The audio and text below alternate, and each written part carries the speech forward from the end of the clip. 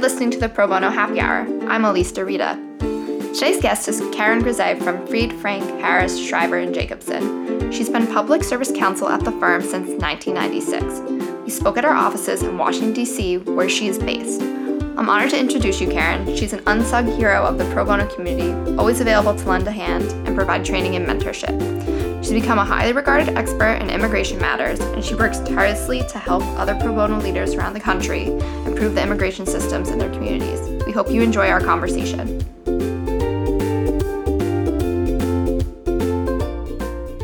Hi, Karen. Welcome to the show. Thank you so much for joining us today. Hi, you're welcome. Thanks for having me. We're just going to jump right in. What were your early years like? So tell us about your background. You mean my early years growing up? Yeah, as far back as you want to go. Oh, wow. Okay. Well, I grew up in a working class family without a lot in terms of resources. Nobody was going hungry, but there also weren't any luxuries. And I would say the biggest premium was placed on education and helping others. It's great. That definitely probably inspires why you became a lawyer. So do you want to talk more about that, how you decided to become one and when? Yes, actually, I had no intention early on or thought to becoming a lawyer at all. I was actually interested in languages and had thought about studying languages and maybe going in the direction of interpretation. But it happens that I was married when I was very young and had kids when I was very young and wasn't working during those early years. So when my marriage was breaking up, I had to go back to work. The only skills that I had at that point were secretarial, but I knew I could do more than an ordinary level of work, so I had to decide between medical and legal. And I chose legal because I was good with language and vocabulary and not so good with 3D and how things fit together. So I decided medicine didn't have much of a future. So I became a legal secretary at that time and then went from there to being a paralegal. And it was after I'd worked as a paralegal for a few years and I was writing briefs and second chairing trials that I decided, why should I be doing this work and putting someone else's name on it when I could help my own children? And, 3 extra years at that point was, I thought, worth it for my own family.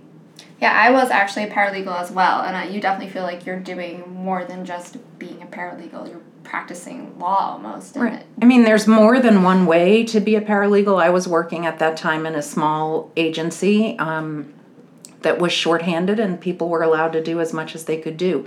So I did my undergrad for 10 years at night.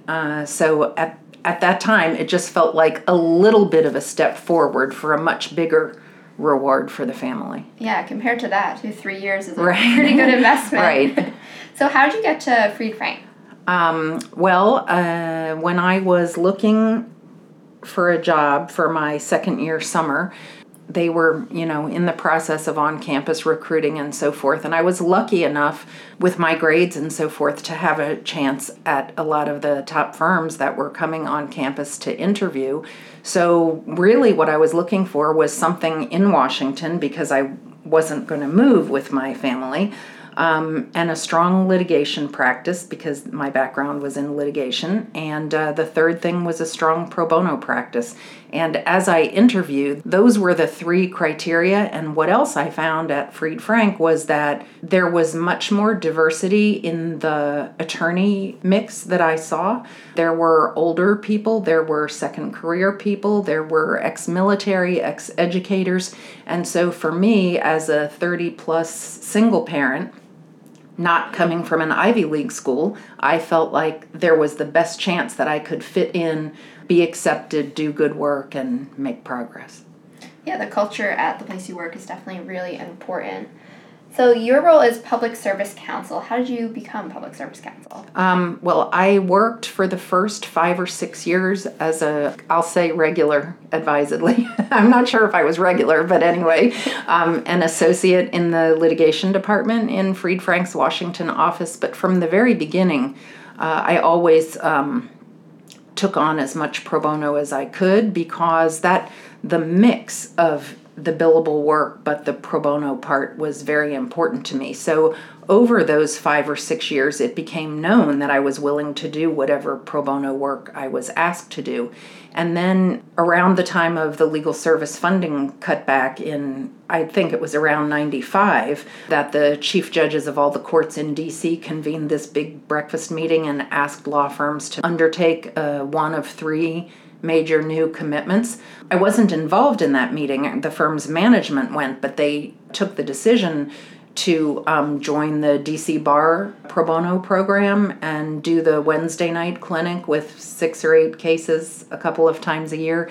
So they came to me then and asked me to run the clinic, which was recruiting, training, managing, supervising, that whole clinic participation, at which point I said, I'd love to do that. I'm delighted to do it. But with the pro bono load I already have, plus that, I don't think we can maintain an expectation that I'll also have a normal billable load. So I asked to restructure the job at that point, and after a few months of conversation, they ended up becoming what I think was about the 3rd firm in DC at that time with a full-time pro bono counsel. Wow, 3rd is pretty impressive. So let's talk about an article you published, Pro Bono from the Heart, about your very first pro bono case. It was an emotional roller coaster for me when I was reading it. It was so good and so inspiring. Can you tell us how you came to represent Mr. B and how that unfolded? Yes, that was his case, and I say theirs because I think of him in conjunction with his wife, although he was the party. He was a veteran in San Angelo, Texas, and the case was assigned to me through the Veterans Pro Bono Consortium when our firm signed up to participate in that program when what was then called the Court of Veterans Appeals was first created to serve veterans who were unsuccessful at the Board of Veterans Appeals and needed to go up. But the invitation to join the program struck me very personally because it came the fall of my very first year on my birthday, and my dad was a veteran who had passed away without needing to call on any of his benefits other than the death benefits. But we grew up with him always saying, "I'll never be a burden to anyone. Uncle Sam will take care of me." So this call to respond, to help veterans where Uncle Sam had not taken care of them, was really meaningful for me. So I actually thought we would be getting Vietnam veterans cases, PTSD cases, but my first few cases, and especially this one, were World War II veterans. And Mr. B had been pursuing a claim on his own for service-connected disability benefits for many, many years unsuccessfully. So I took his case and we were able to prevail, and he got a large lump sum back benefit, but more importantly, a monthly benefit, which really changed his life on a going forward basis. It's an amazing story. We're going to put this somewhere on our promotion of this episode so people can find it and read about it as well. So you make some general observations about pro bono in the article that are really great. My favorite was, sometimes a case is just a case, but some cases transcend the attorney-client relationship and lead to true long-lasting friendships. Yes. Which is a really nice sentiment. Could you expand more on that and elaborate? Right. And you cannot tell at the beginning which ones those will be, right? You don't pick your pro bono case because I can really see this person becoming my friend. But this case, the case of the Bs that we talked about, they won their case and got the lump sum benefit weeks before their 50th wedding anniversary. And they asked if they could buy me a ticket to come to Texas, to come to their party, because they wouldn't have been able to have a party without the money that they received, right? And when I went there, the lady had made me a quilt for my bed. If you can imagine this, an embroidered fly swatter. I guess you need fly swatters in Texas more than I was used to needing them. But it had a little animal on it, handmade, right? She gave me the quilt, she gave me the fly swatter, and some other thing. But more importantly, at the party, they paid such a great deal of thanks to me, way more than I deserved, for making the whole thing possible. But they did become like friends. And actually, the only way I knew he had passed away is when I stopped getting Christmas card.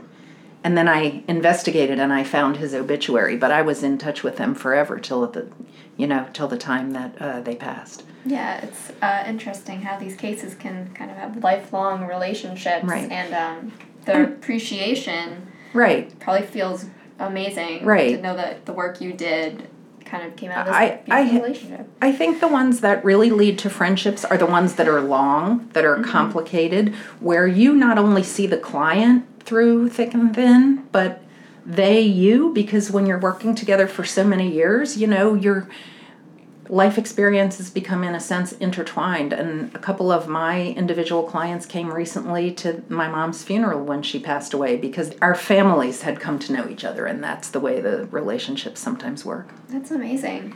So now, how do you spend your time? Is there anything you wish you could be doing more of? Well, in the last 18 months, both of my kids have moved to opposite coasts. One's in Seattle and one's in Maine. So I wish I was spending more time with them, in a sense. And in recent years, I've become interested in birding. So I'm wishing, especially in good weather, for a little bit more time outside. But I'm not wishing that I weren't working, and I'm still very motivated by the direct representation piece in particular. That's great. So you focus your practice on political asylum and other immigration matters. You spoke actually at the conference about this last year. How did you come to concentrate on that? Right. That's a good question because I never studied immigration in school. And although in my family growing up, I was very much aware of our Irish background and heritage and the immigrant experience that was a couple of generations back, it wasn't a focus personally or in my work life until somewhere in the mid-90s. I was the liaison from our firm to the Washington Lawyers Committee for Civil Rights and Urban Affairs, and through their asylum project, I was asked if I could find a summer associate to work on a part of an amicus brief to the Fourth Circuit, or not, I guess not a part of a brief, but a brief to the Fourth Circuit. So I thought, oh, that was easy, and I knew one of our summer associates that had had some immigration experience, so I got her to do it. And I learned just enough about asylum law to oversee the drafting of the brief. Summer came and went, the brief got filed, and in October or November, the Fourth Circuit granted oral argument in the case. And then there wasn't anyone to do it, and I was asked if I would like to argue the case at the Fourth. And I was naive enough to not know how complicated that was, but I got ready, and I did it, but the issue in the case was a very narrow one involving the motivation of the persecutors. And I got to the oral argument, and the first question out of the mouth of one of the judges on the panel was, why should we help your client, counsel? Why should we help somebody who butted in line and stole a visa number from someone who was waiting properly in line for his number to come up? It was so far beyond the question that the case was about, and it revealed an unfamiliarity with anything about how asylum law fit into the immigration system as a whole. And I had to use my argument time to back up and say, asylum has no numbers and it doesn't steal numbers from anyone, and it's a completely different system motivated by protection and not by immigration, right? And I learned from that you can't always count on the higher court straightening things out, which was what I thought. I thought they would know more, and at that time, in this particular case, the panel knew less. And so I realized the only way to win these cases is to make a good record at the trial court and not be trying to straighten it out on appeal. So from there, I took another case or two, then I started getting appointed to cases, and by accident, it evolved into a specialty. Wow. That is impressive. So what do you enjoy most about your job? Two things. Direct representation, I said already, I like very much, and it's very important to me to not lose touch with real clients. And the other part is teaching those who are truly motivated, who want to learn, who want to help and serve others. I like that a lot, and I do it inside my firm and externally, obviously, through PBI, through the ABA, through the American Immigration Lawyers Association, and right now I'm helping them with their justice campaign. But I've always done a lot of speaking and teaching and anything that's designed to help equip lawyers to come in and join, as I did at the very beginning with no training whatsoever, to help people in this situation. And the other thing is then to use that direct experience to try to do policy work to improve the system. I think that some lawyers wanting to do pro bono kind of find it daunting, and it's great that there are people there that show this is how to do it, this is how I can help you, this is how I can train you. Because sometimes it only takes just saying, I need help and I want to get trained in something, and like you can tackle different kind of cases you might not necessarily have done before in your everyday practice. Right, and I felt privileged to be able to do it because some people who work full-time in any of the substantive areas, all day, every day to make a living, have limited capacity to do pro bono work. Maybe they can only take 1 or 2 cases at a time, but I've felt, well supported and less worried about that aspect of how I'm going to support myself, right? And I've felt a responsibility to help others and to use, my time and my experience to bring other people into the fold, so to speak.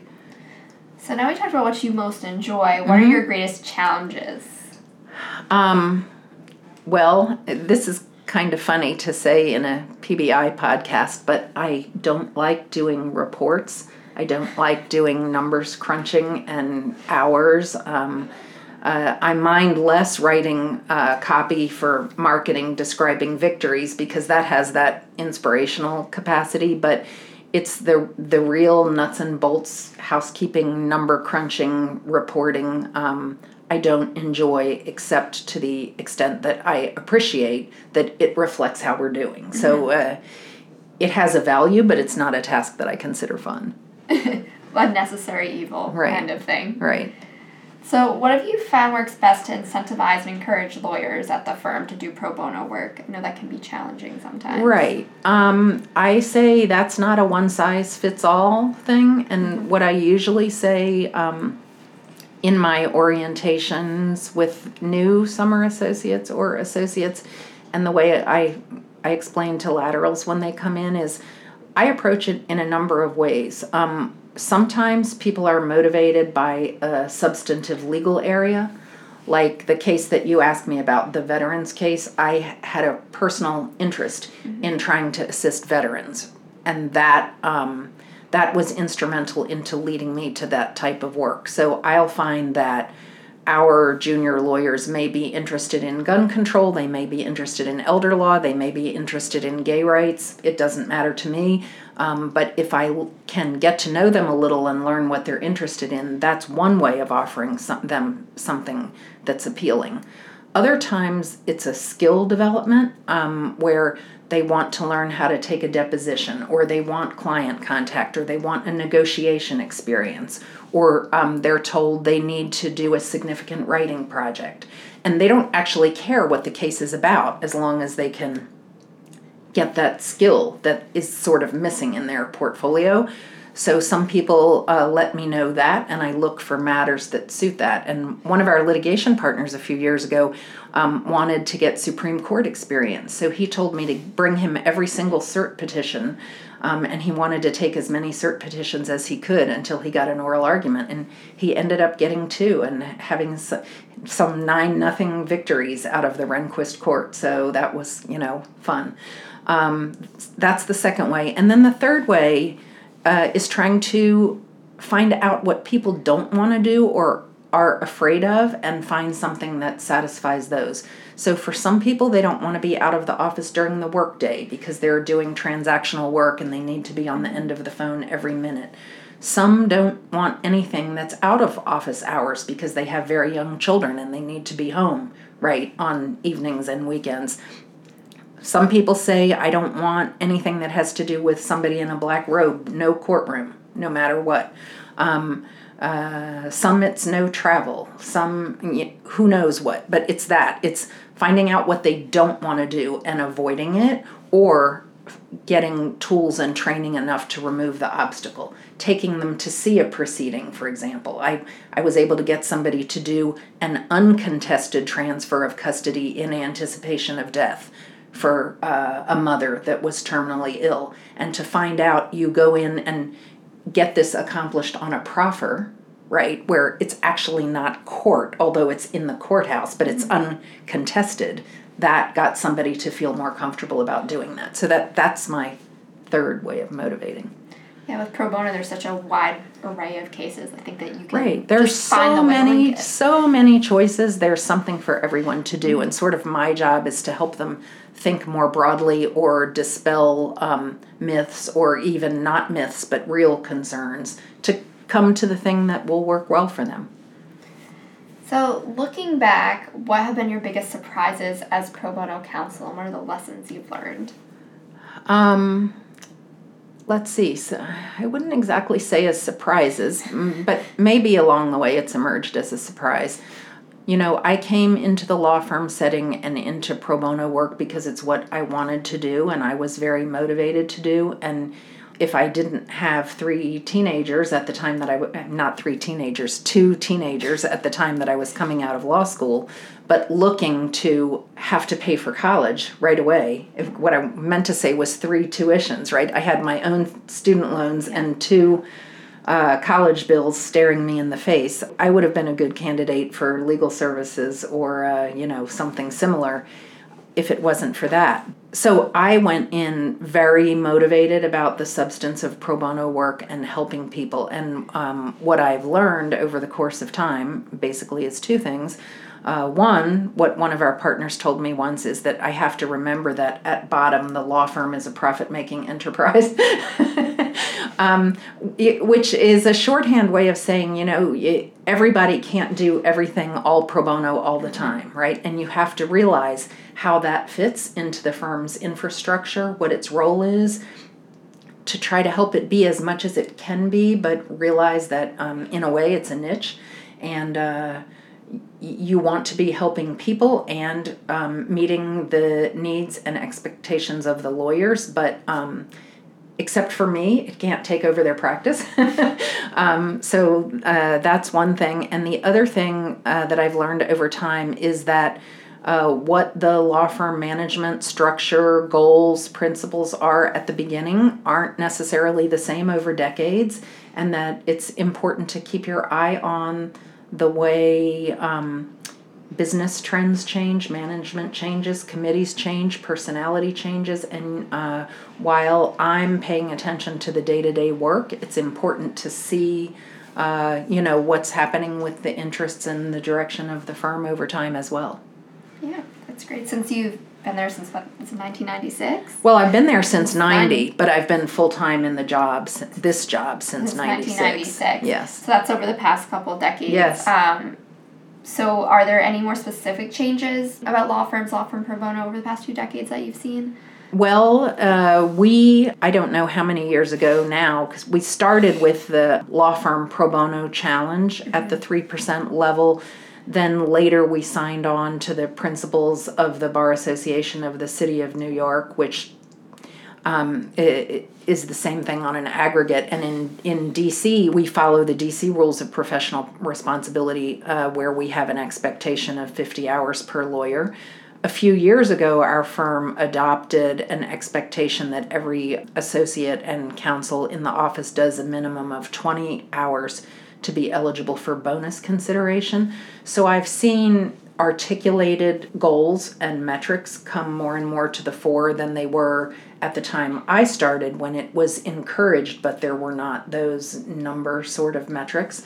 So that's been one of the changes that I've seen. And the other thing is, I'd say since the 2008, the market changes that happened at that time, and the downsizing in a lot of firms and increase in pressure for billable hours on lawyers, there's much more of an interest in smaller, manageable pro bono. And I would say particularly where the transactional lawyers, the corporate lawyers, have become a higher representation in our office and litigation a bit smaller, the need for a different mix of cases and for ones that suit not only the skills but the chunks of time availability, that's affected a difference in our case mix. And so it's not only large-scale litigation matters that we're looking for at this point. It's great that the firm kind of put such an importance on pro bono with all those requirements. So what's on the horizon for the firm's pro bono program? What are some new things in the works? The biggest initiative right now is an increased desire for partnering with billable clients on pro bono projects. Our New York office has been doing some of them largely focused on clinics, but not exclusively so. And we're looking now, not just when they come along, but more affirmatively looking for opportunities to partner with billable clients and trying to actually develop or suggest some of those partnerships so that, again, it's the deepening of business relationships at the same time as we're trying to do work that satisfies the public interest.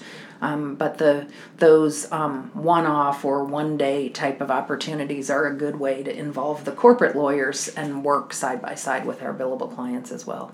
That's great. So in addition to Mr. and Mrs. B, what are some examples of pro bono cases that have been meaningful to you?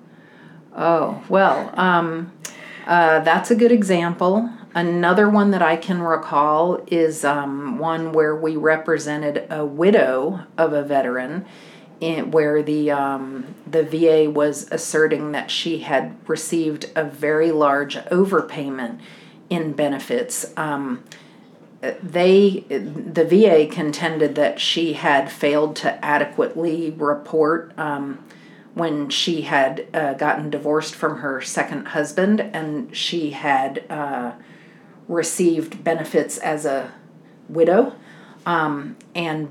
She had, however, told her service branch, and I don't remember now whether it was the Army or the Air Force or whatever the branch was, she had told her immediate representative, and they noted that in her records, and she had confirmation of that, and some benefit that flowed from them was affected, but her VA widow benefits never terminated, and she did not know. She did not, from her point of view, hadn't done anything wrong because she had reported and she saw a change, so she thought what she was getting she was entitled to, and although she was not indigent, repaying the amount that was asserted would have taken away her only real asset, which was her home, right when she was facing retirement. She was a school teacher, and it would have divested her of her only asset. So we were able to totally get that forgiven, and that was a very good one. And then on the immigration side, I've had a couple of clients where there has been long, contentious, very aggressive litigation on behalf of the government to try to remove someone where I know that the individuals would face death if returned to the home country. Not a risk of persecution or a fear, but a certainty. And it's been my pleasure to level the playing field in those cases by being able to give a high level of representation with a lot of resources and enable those people to stay in the country. And a couple of those, not so aggressively litigated, have been children. But the leveling the playing field is the same. You can imagine that children are unable to adequately represent themselves in removal proceedings, and there's no right to a lawyer in deportation proceedings. So representing kids and unearthing the facts that help them establish their eligibility for relief and presenting them in a way that an unaccompanied child could never do is another example of ones that have been deeply rewarding to me. Yeah, that's very inspiring. I couldn't imagine how like a person of adult age could do it, let alone a child. So it's good that they have people advocating for them like yourself. And in all of them, and this goes back to, something that I felt for a long time, you do them a service just by being there. You hear them, you accompany them. The judges know that if a competent lawyer from a good firm has reviewed a case, taken it on, and is working for free, it adds a layer of credibility, some gravitas to the matter that a pro se person would not enjoy, and you have the opportunity to make the case stand out. So I think it increases the likelihood of winning without changing the facts. But the other thing, and this goes back to something that Mr. B told me at the very beginning, at one point he read the brief and he said, at this point, I don't even care if I win or lose, but I feel like you're the first person that understood what I was saying and believed me. So that made a big difference. You can do a service for the person just to make them feel like they've been heard and believed. And then with preparation for the range of possible outcomes, even if it's not what they wanted 100%. And this can happen in a family law case, a custody case. There are a lot of things where a person may not get everything they want, but if they understand it, they're empowered to participate, and they know the range of outcomes, they'll be more satisfied and accept the outcome better because they don't just feel like it happened to them. They participated, and that, I think, is a service. I think that empathy and compassion, that having someone on your side and believing you can be just as powerful, like you said, as the outcome of the case. So if you had a magic wand, what one thing would you change about law firm pro bono or access to justice? A magic wand. I guess if I had a magic wand, I have to think about this a little bit, but to remember the reason we do pro bono work, and I can think going back many years ago, probably near 20 years ago, PBI actually was instrumental in educating people about the business case for pro bono. There was an important article early on, and that was when law firm pro bono was not as well established as it is now, and the points were about how it can help you with recruitment, with retention, with morale, with marketing, business development, training, all those good values, right, that can attend a vibrant pro bono program. I guess if I had a magic wand, I would make it so those things were not the driver of pro bono or the selection of pro bono cases. I've heard questions like, why should I do this case? Why is this the best pro bono case available in Washington, D.C.? The what am I going to get out of it? And I think those are all important considerations, but they shouldn't be first. The first thing should be, I recognize my professional obligation to do pro bono, and the second question is what's going to suit me best. And that's the way I approach it, is helping people once they have the desire to do some pro bono work, motivated by whatever, to help them find something that's going to make it a good experience, but not that it starts with what's a good experience for me. That's, I look to Rule 6.1 and our ethical responsibility to do it and start there and then figure out what fits. That's a very heartfelt and inspiring thought on what you could change. So who is your pro bono role model or access to justice role model? I know there are probably a few, so you don't have to limit. Well, there are quite a few. I'll give you a couple, and they also all in one way or another. It's kind of like Kevin Bacon, right? They all lead back in one way or another to PBI. But I'll say that many years ago, I was led by Bob Jusium, who was at that time an active litigation partner in our New York office, and always very active in the pro bono world and on the PBI board, encouraged me to go to the law firm pro bono conference in Washington, D.C., when I was either thinking of or just had moved into this pro bono leadership role. I don't remember exactly. But he said, go there and you'll meet great people and you'll learn a lot about pro bono and you'll get a lot to read and you can think about it. And there I met John Pickering from, what was at the time Wilmer Cutler and Pickering. And John also was a giant in the pro bono world, and John led me, I guess it was before I came into this job, because John was encouraging me to pursue the work on a full-time basis, and coming out of that the tradition that I was just speaking of doing it because it was the right thing to do. And he always encouraged me throughout my career. And John led me to a conference in Asheville, I think, where I first connected with Esther. And, on and on it went. So the convergence of those three individuals have always provided me with a great deal of support. But in the firm and in the ABA, in AILA, in the pro bono community writ large, I would have to identify Bob Jusium as the brightest light for me because he has not tolerated but encouraged my bent towards pro bono service, both in direct rep and in systemic reform and policy advocacy. And he's showed me how to do it and how to navigate in the law firm setting and in with various legal service providers and in large national organizations. So he's been a beacon for me from, small to large. He always is telling the poem about the lamplighter, and I can't think of that without thinking of him because he's been the lamplighter for me. That is a great sentiment. So Karen, thank you so much for talking with me today. Is there anything else you want to add before we sign off? I think you've pretty much covered it. The only thing I would add is if people want to follow up on anything or ask me any more about any of the things I've touched on or would like to get connected with any resources, immigration-wise or otherwise, I'm available to anyone, but I don't think there's anything else that I need to add at the moment. Great. It's been a pleasure talking tonight. It's been very inspiring. Thank you very much for having me.